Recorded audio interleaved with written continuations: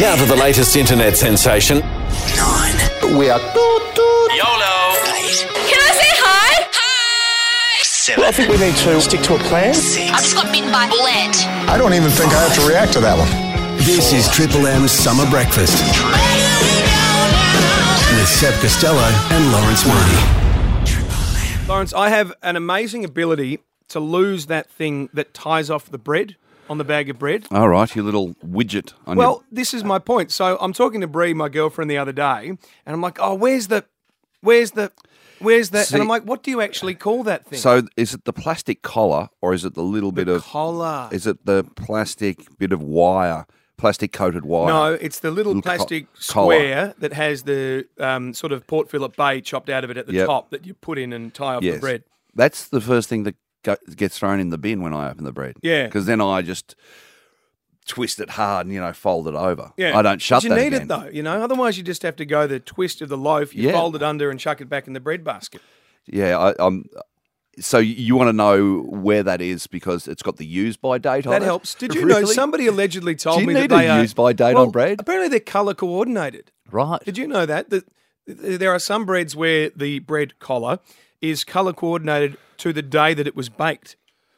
Right, okay. Yeah. Well, I just figured that... Well, is that true? I don't know. That's what I was told. That's heard what all Bree was sorts telling me. I've heard all sorts of urban rumours about bread recently, like that they make a heap of it and freeze it. Yeah. And then you're import it sometimes. Yeah, import it, Yeah. and you're eating bread that's been baked 6 months ago. Yeah, I Is think that that's possible? right. Yeah, well, Jeff Kennett discovered that, and Right. if he says it's right, Oh yeah, he called Coles on it, he didn't did. he? And I think they won, and there was some big compo case. But yeah, if anybody knows what it's officially called, the little plastic thing that ties off the bread, 1-333-533. We're calling it a collar. I like the collar. I went with bread peg. As well. That was what we were discussing this yesterday, Bree and I. Your I like breg. bread peg, but bread collar's kind of nice. It's nice and formal. Yeah, I also called it a widget, and I don't even know what that is. No. So, Well, there used to, when I was a kid, Hype, you might remember this, there was an alien cartoon called Widget the World Watcher. Is that ring any bells? I remember that. No. We'll get on the YouTube and we'll get the theme On up. the YouTube? yeah. He always has a go at me for putting a "the" in front of social I like media. it. I like it. It's The Twitter, definitive. Yeah. or Hyphen always takes photos of himself on the Snapchat. It's to use it in a sentence. He's a young man. He is. I know. He's a good guy. Yeah, indeed. So, there's some calls coming in, Lawrence. We may have the answer to this. We'll do that in a moment. I refer to it as a widget, and I have looked up the dictionary definition of widget, and I'm not wrong. A Really? small gadget or mechanical device. So it is a Mechanical? small gadget. Is it mechanical? It's not mechanical, I suppose. It hasn't got any moving parts, has it? Well, as always, the Hot Breakfast listeners are out to help us out. At Richmond, morning, Scotty. Morning. What's it called? How are you going? Yeah, what's this bread thing called? They're actually called bread ties, Bread tie. which you're actually calling it at the moment, Yep. or they're bread clips or bread tabs. Right, so it's Clips that's and one tabs. Of 3 names. Yeah, I reckon the tie's the plastic coated wire that you can twist around. Out at Ringers, David, can you help us out with this? How's it going, guys? Sensational. Are you in the bread industry? I certainly am. Magnificent. They're called clip locks. Clip locks. Yeah, and they're made on, basically they're just pre-made clips and they're loaded on a clip lock machine. And mate, is it right that they're colour-coded to the day that they are baked? That is definitely true. Hey, there we go. Thank you, Wow. David. So much detail in Yeah. the bread clip. Well, I don't come up Clip with a lock. segment just half done, Lawrence. No. There's a lot of research here. At Bendigo, morning, Simon. Morning, gents. How are we? Mate, good. Can you bring a little bit of intelligence to this discussion? Yeah, it'll depend on who you talk to, where they're from and who they work for, what you call them. Right. The most common name for them, or the technical term, is bread clips or bread bag clips. Yep. The little rumour with the coloured tabs, your smaller bakeries don't do it, which is the one I did my apprenticeship through. Yep. But your bigger ones, your Buttercup, your Coles, your Woolworths, they all have colour-coded, depending on which day against the expiry date. So you're a baker, Simon? I wasn't an apprentice baker. I just finished the apprenticeship. I just wasn't a baker. Oh, you just couldn't hack it? No, I just didn't like the job. I went into mining instead. Right. Hey, Simon, before you go, have you ever heard it referred to as a bread widget? No, a widget is something you use on an Android. Yeah, spot on. Yeah, well, Yes, it's an application as well. isn't that a sign of the times? It's an Android app for Simon, but to me, it will always be the purple environmental protector that was part of the cartoon Widget the World Watcher in the early 90s. Hype?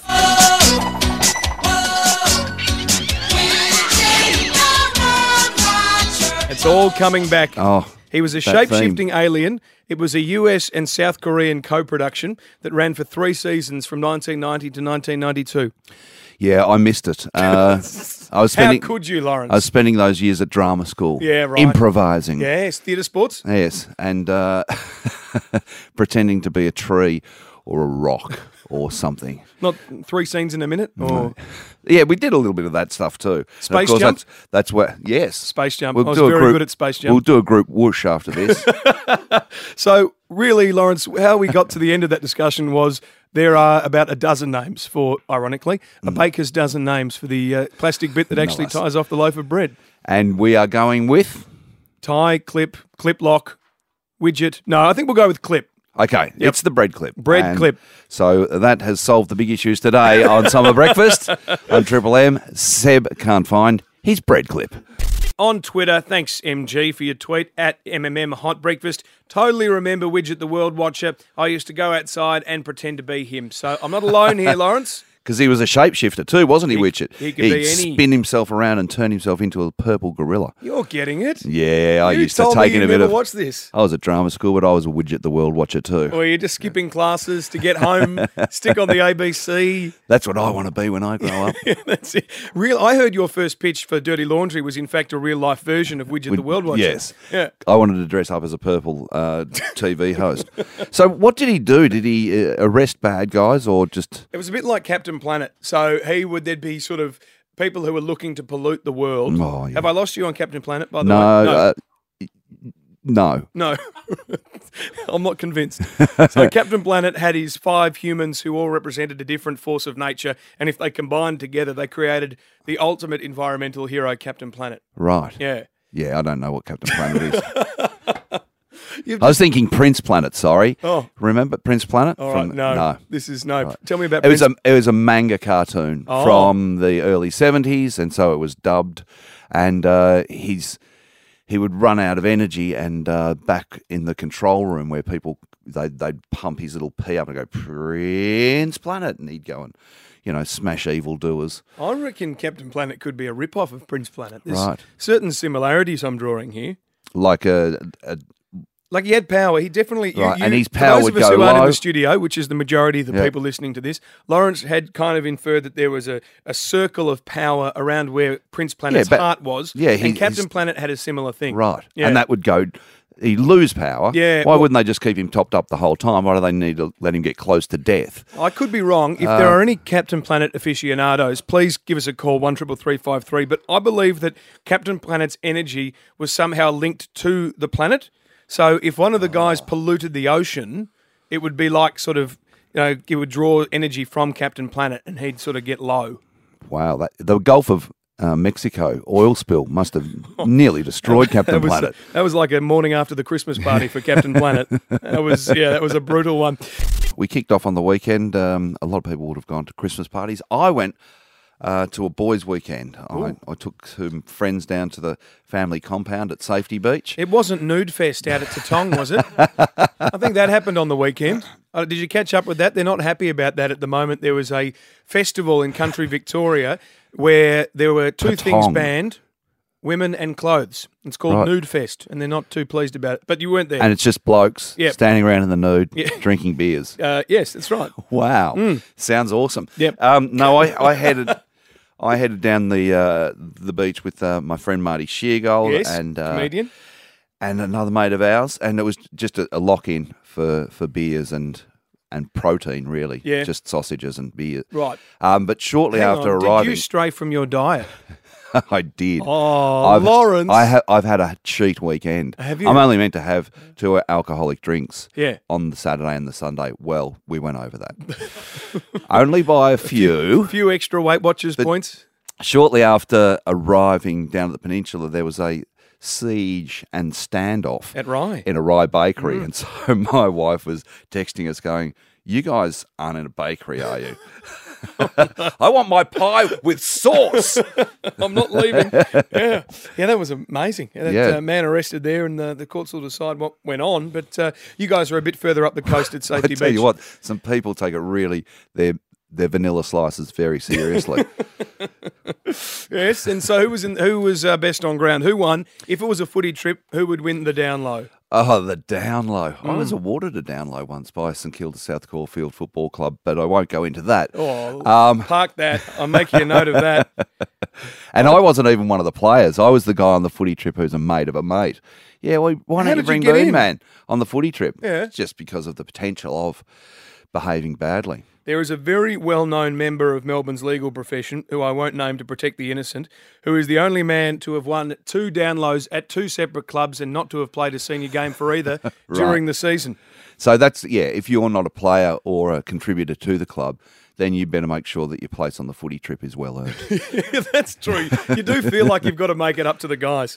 St Kilda, South Caulfield. Anyway, so we all did very well. Yep. So I've left the boys down there to clean up and lock up today, and came up here early this morning to see you, Seb. Mate, I appreciate that. 2.5 weeks of summer breakfast. Looking forward to it.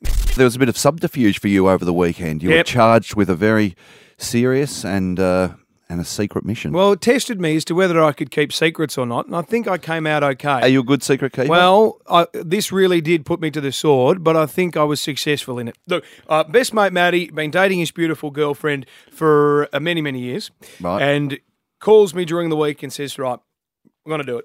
I'm going to pop the question. So what was the tipping point for him? Had he been under pressure, or he just decided, I want to spend the rest of my life with this woman? I think it was the epiphany that he's onto a pretty good thing, and let's just make sure it's going to happen. So it was a bit of an elaborate plan. Fitzroy Gardens, just opposite the MCG there.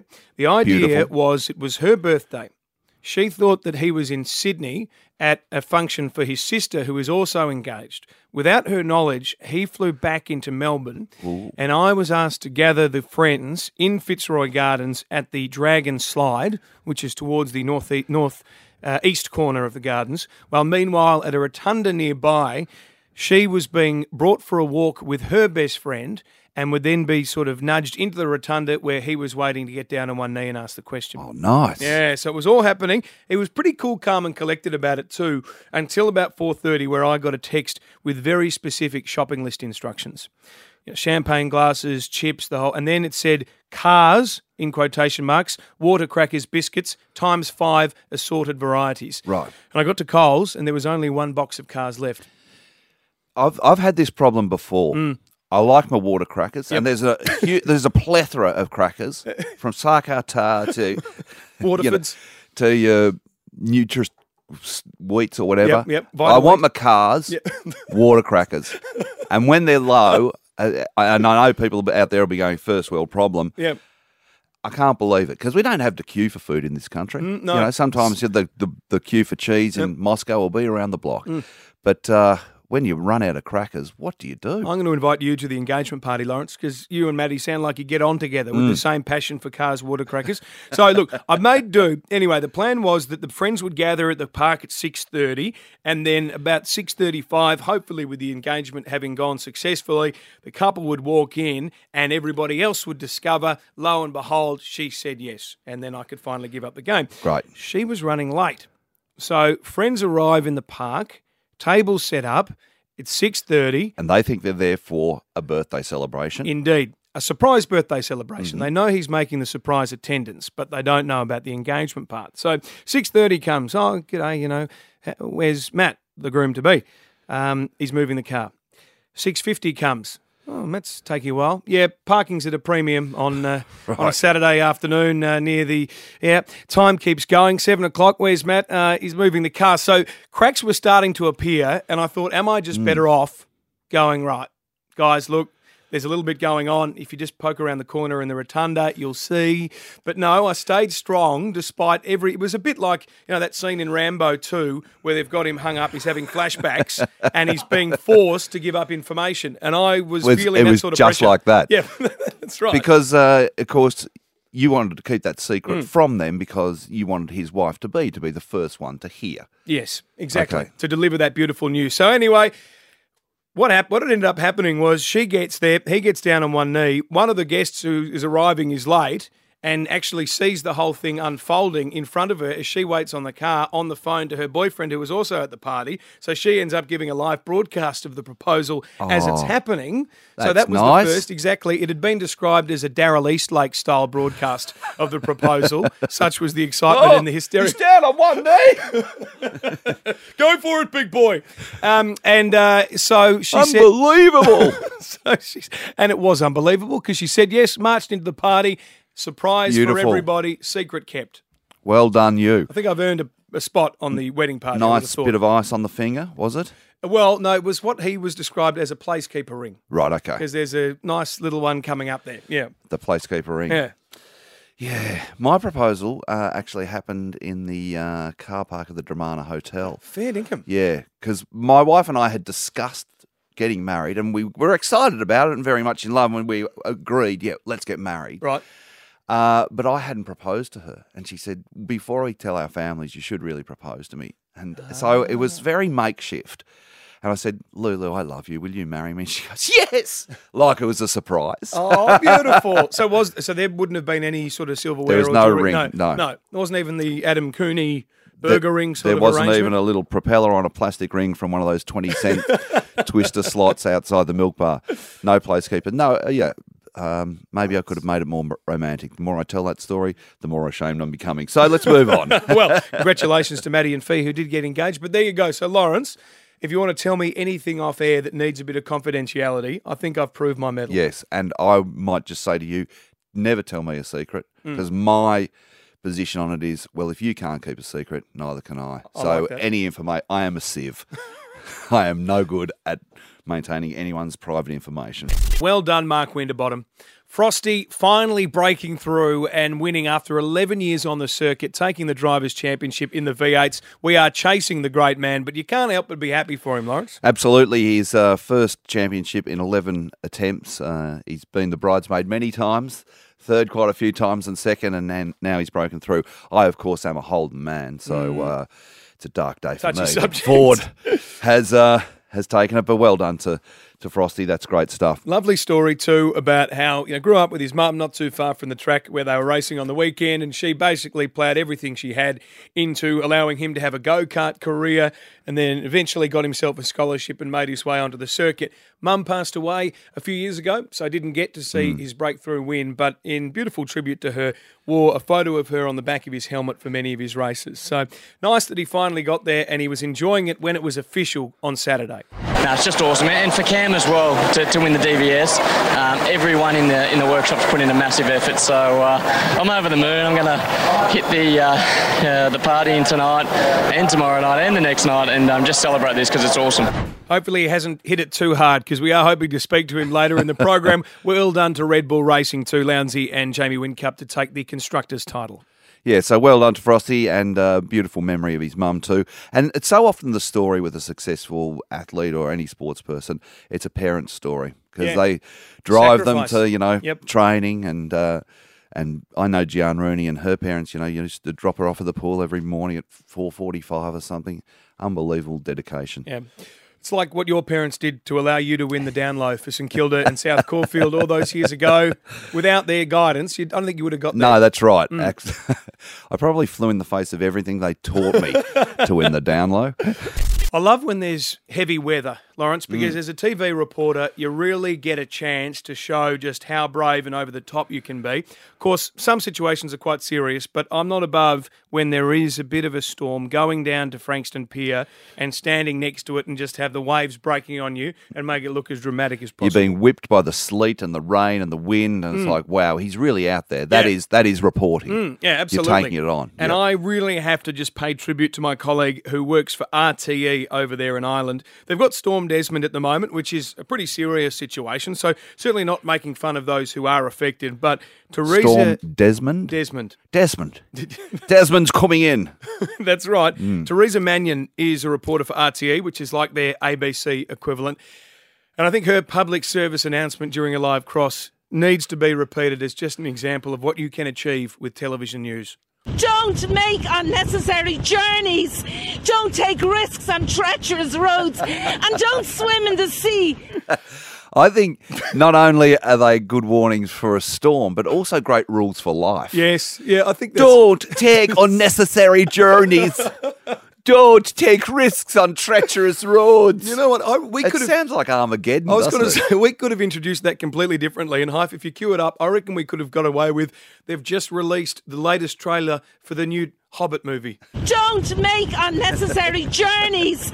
Don't take risks on treacherous roads. And don't swim in the sea. Does sound a bit Tolkien-esque. Don't put wasps in your underpants. Don't eat yellow snow. I'm just looking forward to the Melbourne version where we can, don't forget to touch on your Mikey. And please touch off as well. Well done, Teresa Mannion. I think we need to have Irish warning of the day on the Summer Breakfast Show. If there's a bit of a bank up as you head out to Geelong, don't take the Westgate Bridge. And put on your 30-plus sunscreen. Magnificent. Hype, just one more time. RTE, Storm Desmond rolling in. Don't make unnecessary journeys. Don't take risks on treacherous roads. And don't swim in the sea. It's a very good piece of advice, and I think we need to listen to Teresa. Absolutely. She has lifted the bar. Spotlight was well and truly on drugs at music festivals over the weekend, yes, it with was. 70 arrests at Stereosonic in Melbourne. Followed the death of a 25-year-old Sydney girl at the Sydney version of the event, and another fatal overdose at the Adelaide event.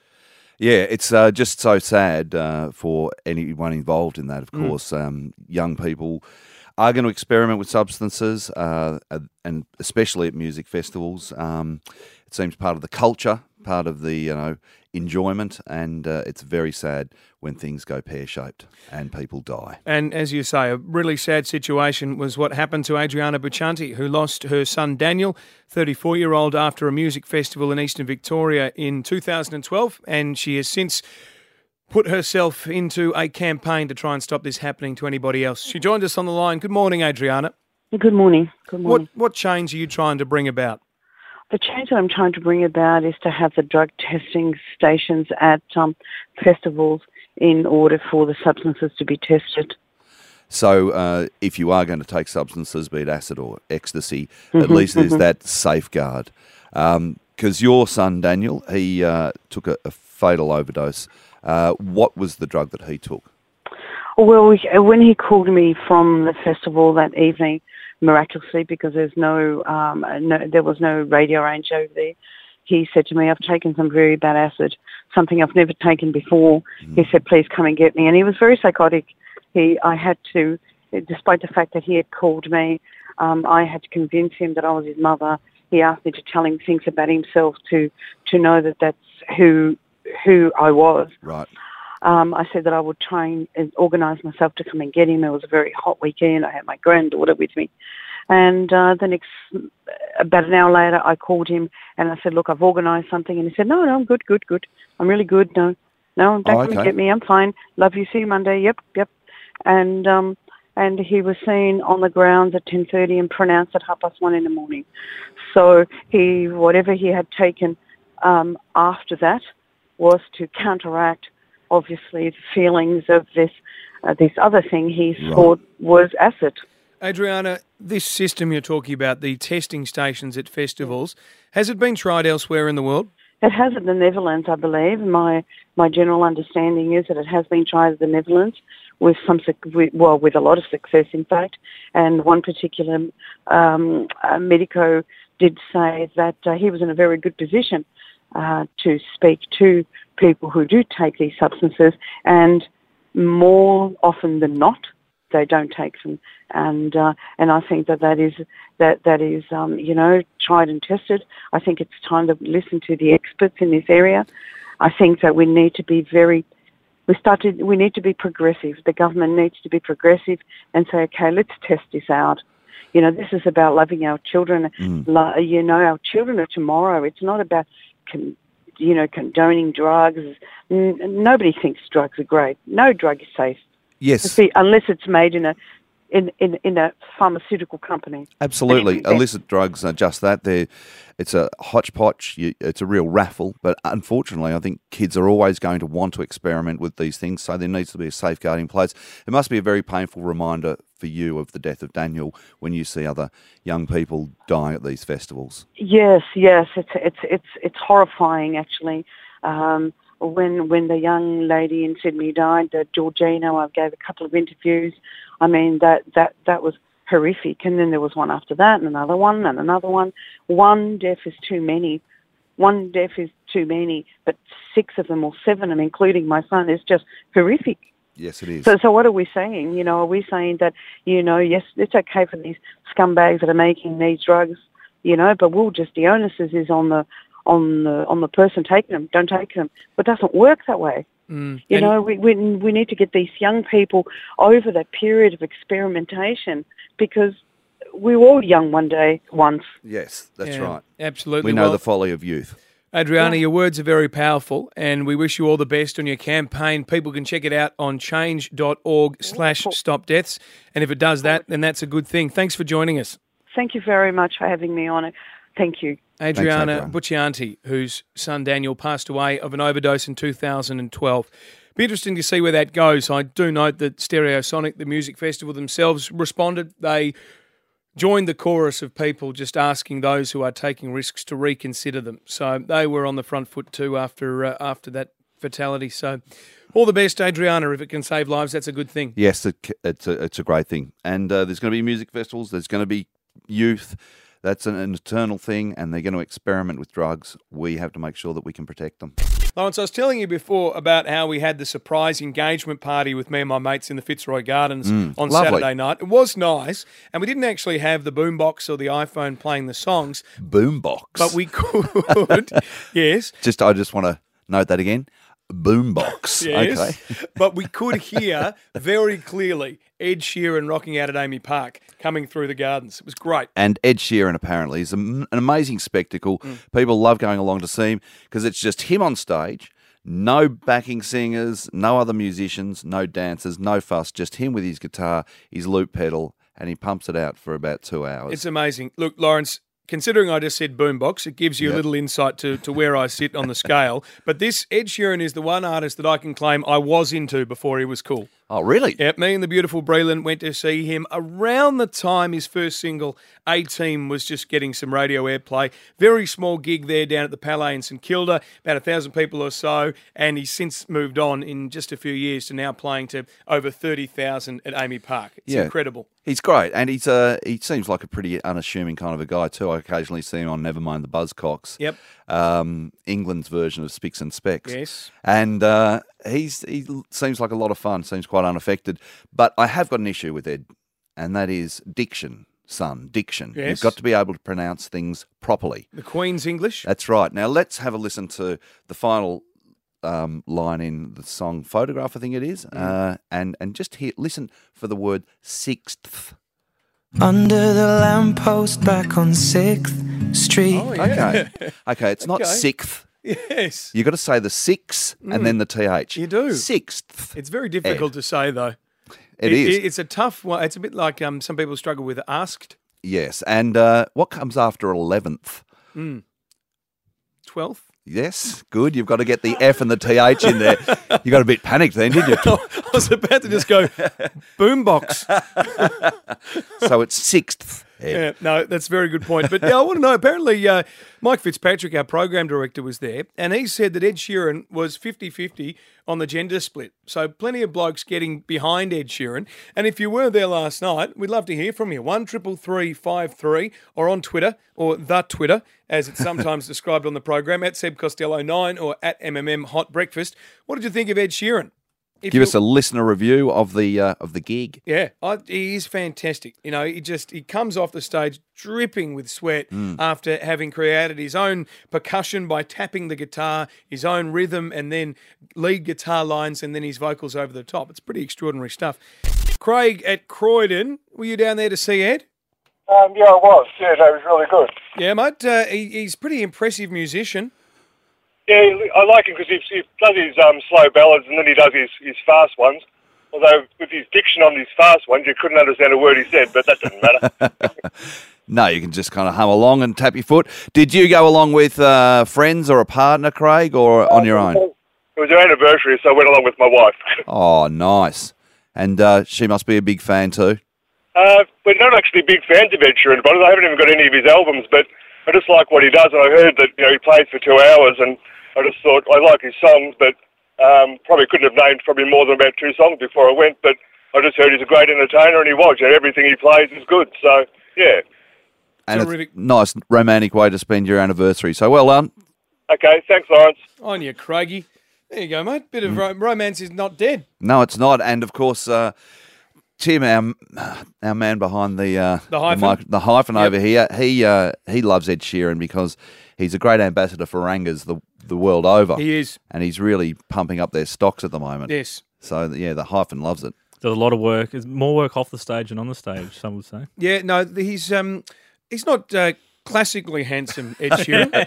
You wouldn't say. No, but he's not. He's got a very, he seems to be very popular with the ladies. Yeah, well, they can see there's more to them than there is to us. They can see what's beneath the surface. And I think if you can play the guitar and sing, most women are going to love you. Yeah, it's been a tried and tested classic way to pull girls. Yeah, absolutely. Can you strum out a tune on the guitar? I went through a phase, I think, as we all do. I would have been maybe 16 or 17, was listening to a lot of Paul Kelly and thought I might become the next great Australian balladeer. Didn't quite end up that way, Lawrence. But you do love a sing, don't you, Seb? I don't mind it. Yeah. Oh, no, you're not going down this path, are you? I think we've got a recording of you singing, haven't we? No, hyphen. Put that away. I thought I asked to have that deleted. I actually haven't heard it, but I want to have a listen. Let's have a listen to Seb Costello singing. And the two of us need looking no more. Oh my God, you're really pulling I need to explain this. Okay, what are you singing Ben for? Because you're a massive MJ fan. Well, I don't mind Michael Jackson, but we were testing a phone line. Sarah, our amazing, talented producer, requested some Michael Jackson, and I thought because we didn't have any music backing, I'd go for a ballad. It actually sounds like Cartman singing. Let's have a Ben, the two of us need looking no more. Oh my God, you're really pulling at my heartstrings. We both found what we were looking for. This is not funny. Why does everyone think this is fun? I was doing my job. La la la la. I'm very impressed. No, you know the lyrics. You've got nice tone. I was just sort of a karaoke version. I was channeling Michael Jackson's somewhat childlike delivery. Yeah, he was. What a beautiful voice. What a sad end too. MJ. Yes, no. But you've honoured the man there. It's beautiful. Yeah, we'll have a listen to that again. No, we the next will couple not of have weeks. a listen to that again. Dean Bailey was a name everyone respected in the football industry. Did a very, very good job at Melbourne in difficult times, then moved over to Adelaide, where sadly we all watched his battle with cancer and all thought of his family when he did pass away. And his memory is being well and truly kept alive by author Paddy Steinfort, who today launches Breakfast with Bales, a new book about the hospital visits that he spent with Dean Bailey as he battled that cancer. And he joins us on the line now. Paddy, good morning. G'day, guys. Good morning. Or good evening from over here. Now, Paddy, obviously you were quite close with Dean Bailey. You worked with him in Adelaide? Yeah, that's right, Lawrence. I was there for... I basically got hired the same day that Bales did. Right. And so I was there the entire 3 years that he was there. And when he was diagnosed, is that when you had the idea that you're going to sit down and I suppose share the end of his life with him, and then write a book? Or when did the book idea come around? The book idea was definitely not there when we first started sitting down. We had... I lived with Bales, actually, when we first moved over to Adelaide. And so our relationship, I guess, started by, over breakfasts in the morning before we went to training for a good month or two. And then, so when he got sick, I just suggested, look, I'll bring you some breakfast again for old time's sake. We'll get some snippets to take back to the players and we'll just, bridge the gap, I guess, while he beats the cancer and comes back. So we weren't really talking about a book at that point. But then once it became clear that this was going to be a battle that he wasn't going to win, that's really what it developed into, and particularly talking with his wife Karen afterwards, that we wanted to continue the project and do something special with it. Yeah. And you can tell it means a lot to his family, Paddy, and tip my hat to you for that. We saw Darcy Bailey on the 9 News last night, who did a terrific job talking about his dad and just talking about, I guess, how important memorialising Dean in this way has been for him. Yeah, I mean, I just got chills right now hearing you talk about that, and having kept in touch with the family the whole time, knowing that they say that and they support it is one thing, but also when Darcy does that on TV last night, and it just makes it extra special, I guess.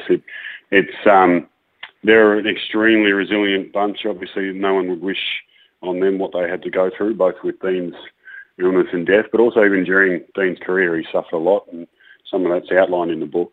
But the family is just so strong, and all respect to them. And I really hope this does something special for them, both in terms of Dean's legacy, but also helping them financially, because all the money goes to them. That's important, and completely unfairly too. I'm glad you mentioned the time at Melbourne, because if you look at what happened after he left, Dean was really on the right track, and I think history will show that he was doing good things at Melbourne before, and it was prematurely ended. Yeah, that's right. It was, there's a lot of situations. I guess the context around what was happening, particularly the day that he was sacked, is outlined in the book. And Bales, it was one of the first things he started. I wasn't sure how open he was going to be with that when we first moved in together, given he'd only just been sacked months beforehand at that point. And it was, he's always just a regular, nice bloke, and he had nothing to hide. He was very open in terms of how much info he would give, told his side of the story, and he was hard done by. But I think history will, as you say, you look back on that time, and he did a pretty good job with what he had. And you've spent, obviously, some very important time with him, and there'd be this strong spiritual connection between the two of you. What is the lasting kind of memory or legacy that Dean Bailey left with you, Paddy, as a man? Yeah, I mean, there's a few things, Lawrence, but the big couple for me is that he treated everyone the same, regardless of whether it was a nurse coming in to change his bedpan, or a kid around the club, or a superstar player or a board member. He was just he had fantastic people and communication skills, and always made you feel like you were the most important person in the room and in his role.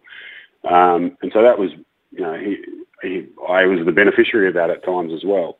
But then secondly, once we got talking, particularly in depth later on in our visits and in the book, we started talking about the concept of legacy as a leader and what you leave behind. And I think that's why he really wanted to push on with the project, even when he got very sick, because a lot of what he did as a coach that made him special was that he helped change guys' lives in terms of, it was great to teach them about football, but he would like to have an impact on people's lives, and so that he knew he had done something long after he had stopped working with the player, he was still with them in a way.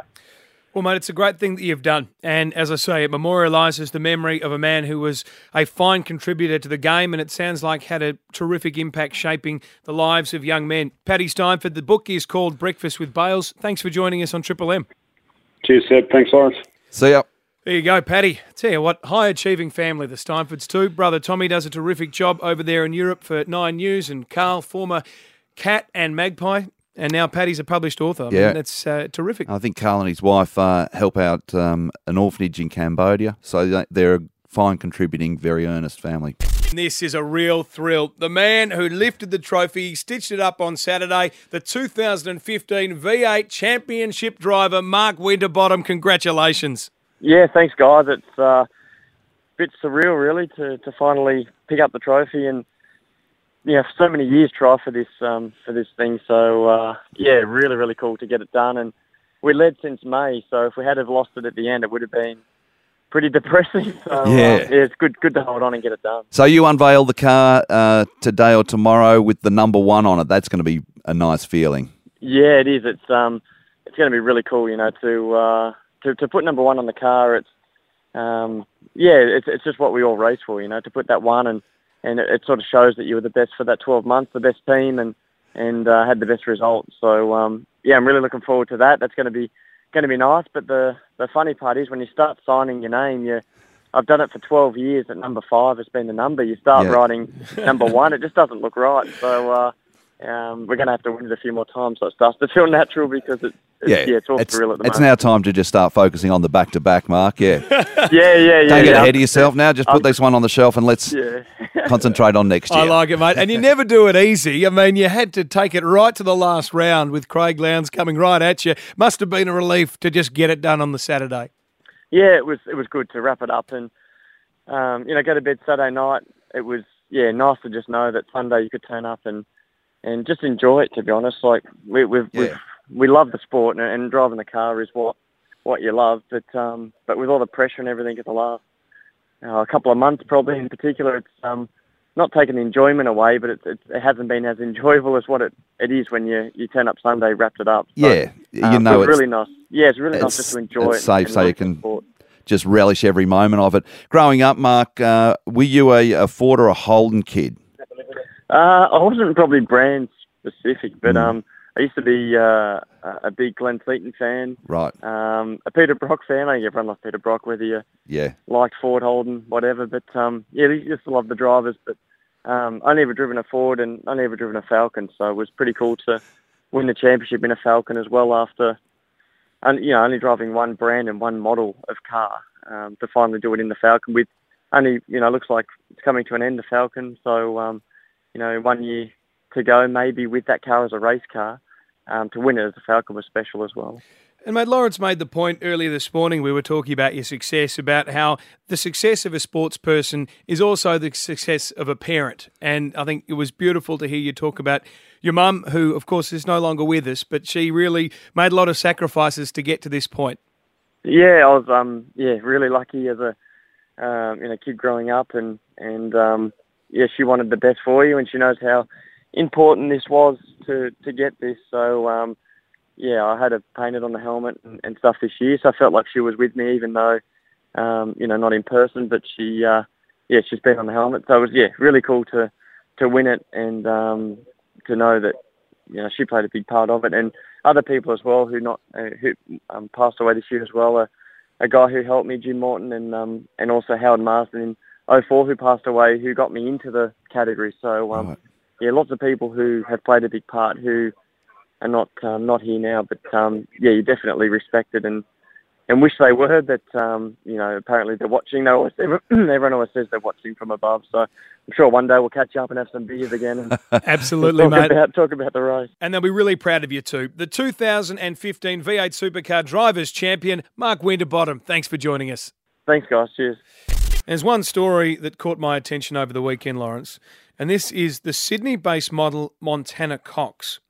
She was photographed in a local supermarket buying ingredients to make nachos. You can see the picture. She's got the Doritos. She's got a bit of tomato paste, some shredded cheese, and she's been given a dressing down by her management because, quote, when she is out in public, she is representing their company. And it's believed that buying nachos is defaming to the reputation of the company. I think she was also berated for not wearing a bra. I mean, can't a girl have a day off and just head down to the supermarket, get some ingredients for nachos without being snapped by the paps and then, reprimanded by your management agency? Seems all a bit harsh to me. Well, I think so. In fact, anybody snapped with the ingredients to nachos goes up in my book. I reckon you should be congratulated and given a pay rise. But I couldn't help but notice in the grocery bag as she's gone for the two different flavours of Doritos. There's both the lightly salted there and the tasty, the nacho cheese, the yellow bag as well. I've never done two different types of chips in nachos. Right. And I heard when you were speaking about it before, you're a nachos man. You've got a way you go about it, and you've discovered something new. Yeah, well, That's and she's exciting. only gone the one flavoured cheese. I like different types of cheese. Hi, you're a bit of a nacho aficionado. Have you ever gone the two-tiered chip? Yeah, I'm a cheese supreme and an original man. And why is that? Well, you start with the cheese supreme. It's very cheesy. It's good. And then you can just ease back into the original. Okay. What's the Dorito in the red bag? That's the cheese supreme. They are the best. They're the best. That's what I reach for. So she hasn't got the cheese supreme there. No, which just the surprises two. me. No kidney beans, no guacamole, no sour cream either. It's a bit Spartan, these nachos, I think, besides the two-tone chips. And if that tomato paste hasn't already got the jalapenos in there, I definitely want them used quite liberally. Yeah, a bit of chopped tomato as well. 133353. How do you make the best nachos? 133353 or send us a tweet at MMM Hot Breakfast. We're talking recipes here, Lawrence. I do reckon you got to go the chopped tomatoes into tiny little squares, Diced. and that sort of gets sprinkled over the top with the sour cream and with the guacamole. Right, so that's all going on in the pan, Yeah. as it were. Yeah, absolutely. And you sort of layer it, you know. I like mixing the sour cream sort of between the chips rather than just dumping it all on top, because it does make it easier to kind of stir it all around. Because some are served with those as sides, aren't they? So you don't get too much sogginess in your nachos cook. Hype, do you bake or microwave? Oven. Yeah, bake. Do you bake? Yeah. When I'm hungry, I need to eat. It's a bit like the Incredible Hulk. So Really? I get in the Crisp the microwave. chips up in the oven, though. Yeah, You but go soggy in the microwave. Cheese melts nicely in the microwave. I've never had a microwave, and I probably never will. Well, you probably live longer than the rest of us for it. At Oakley, David, lay it on us. G'day, fellas. How you doing? What do you Pretty do? good. So whenever I'm sitting down watching the cricket eating nachos, first of all, I find they taste far better when I'm eating them with a model. Second of all, Good call. Microwave is no good. They end up soggy. Right. And the two key ingredients are black olives and jalapenos, otherwise don't bother. Was Montana Cox on her way to your place, Dave, was she, when she was snapped in the supermarket? Is this just between us? or- Yeah, just between the three of us. No, I can't comment. Playing the cards close to the chest. Thanks, David. You're in line to win tickets to the TAB corporate box on Boxing Day. Aaron at Werribee. How you going? Good. What's your recipe? We like to do a loaded nacho. So we do your normal nachos in the oven with cheese and salsa, and then you cook a taco mix with like all your different beans, kidney beans on the stove, and you put the beef on as well. So it's like a Texan beef with tomatoes through it as well. Ooh, interesting. I like it. I've heard of people eating nachos while loaded. I've never heard of the loaded nachos. Good on you, Aaron. That's fantastic. Rowan at Druin. How you going, guys? Mate, good. Make us hungry. What's your nacho recipe? Well, it's got to be layered, so you put the your corn chips down, and then you put on your passata. You don't use the salsa because all the other stuff gets in the way. So passata, which is just your straight tomato, and then you put crispy bacon and your 4 cheeses. It's got to be a 4 cheese blend. Now you've hit a nerve here. Montana Cox has got different chips in the photo, but she only has one type of cheese. What 4 cheeses do you need, Ro? Well, you can buy it from the supermarket. It's a 4-cheese pizza blend. Right, gotcha. It's got mozzarella, tasty, whatever. You guys are else experts. They use. Yes. And then you do it again. But less is more, mate. Because you don't want to turn it into a soup, because once you just put too much sauce or cheese on there, you lose the crispiness, and it's got to be in the oven on a high heat for about 5 minutes, and it'll melt everything through, mate. It's a perfect way to do nachos. Rowan, you know what? I think I've got a nickname for you. Nacho man. I want to be a nacho man. That's fantastic. He is a nacho man. Rowan, you know it so well. You've done this before. I've done it lots. And to wind us up, Nikki is out there at Hampton. Nikki, have you got a recipe? Nacho Parmigiana. So your standard Parma, but on top of the Parma, you've got to add the salsa, then the corn chips. On top of the corn chips, you've got to also add the avocado, jalapenos, and then top it with cheese and chuck it in the oven. It's a Nacho Parmigiana. So the base is actually the chicken schnitzel. Absolutely, the chicken schnitzel, crumb chicken schnitzel. Delicious. Bit of protein. Even you could eat it on your high protein diet with the chicken Parmigiana one. I could eat it on a cheat weekend. Yes. Thank you very much, Nikki. You spent all your points for the month thanks to the boys' weekend down there at Safety Beach. I'm going to have to really hit it hard today, running around the tan. So Are you? Stop and say good day if you see me out there. Well, I will. Sweating profusely. I'll be eating nachos. It is a dance-off inside the studio. Yeah, I was breaking the beats there. Mate, you were looking good. Yeah, it was... Mate, we were like rapping a hard. good piece of music to get you going in the morning, and that certainly was one of those. And we've listened to some great music this morning. We have. None better than your rendition of Ben not this. down the phone line. No. Whilst testing a phone line. The two of us need looking no more. Oh my God, you're really pulling at my heartstrings. We You don't sound like Carmen from South Park, though. looking for. Have we not had enough of this? Triple M listeners who complained when they played Adele, can we please get some complaints in to get that banned from the airwaves? I like how the listeners get involved when they don't like the music or when they love it. Well, and they'll love that because that is a beautiful rendition of Michael Jackson's Ben. Well, you may mock Mr. Mooney. I have a text right here, actually, from the lovely Leah who used to teach me how to sing when I was a bit younger. Oh, so you've had lessons. You're formally trained. I know it might not seem like that from that, but Leah says, what a lovely surprise to hear you on Triple M. Even got a little singing from you too. Made my day. So thank you, Leah. See, she likes it and she's a professional. You've changed the colour of somebody's day with a few bars of Ben. That's very nice. Yeah, so, not everybody's as mean as you are, Mr. Mooney. No, I'm not being mean. I like it. Sounds funny. Actually, you are. It's more the hyphen behind the desk you I'm more concerned about. No, I'm definitely laughing at you. Yeah, we're laughing at you. Oh, dear. Well, we've had some fun, mate.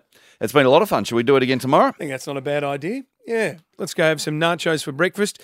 And we go to Brett from Hampton Park. Morning, Brett. Says you've done a wonderful job. Oh, Brittles, you win. Ben, Oh, the hyphen. two of us need looking no more.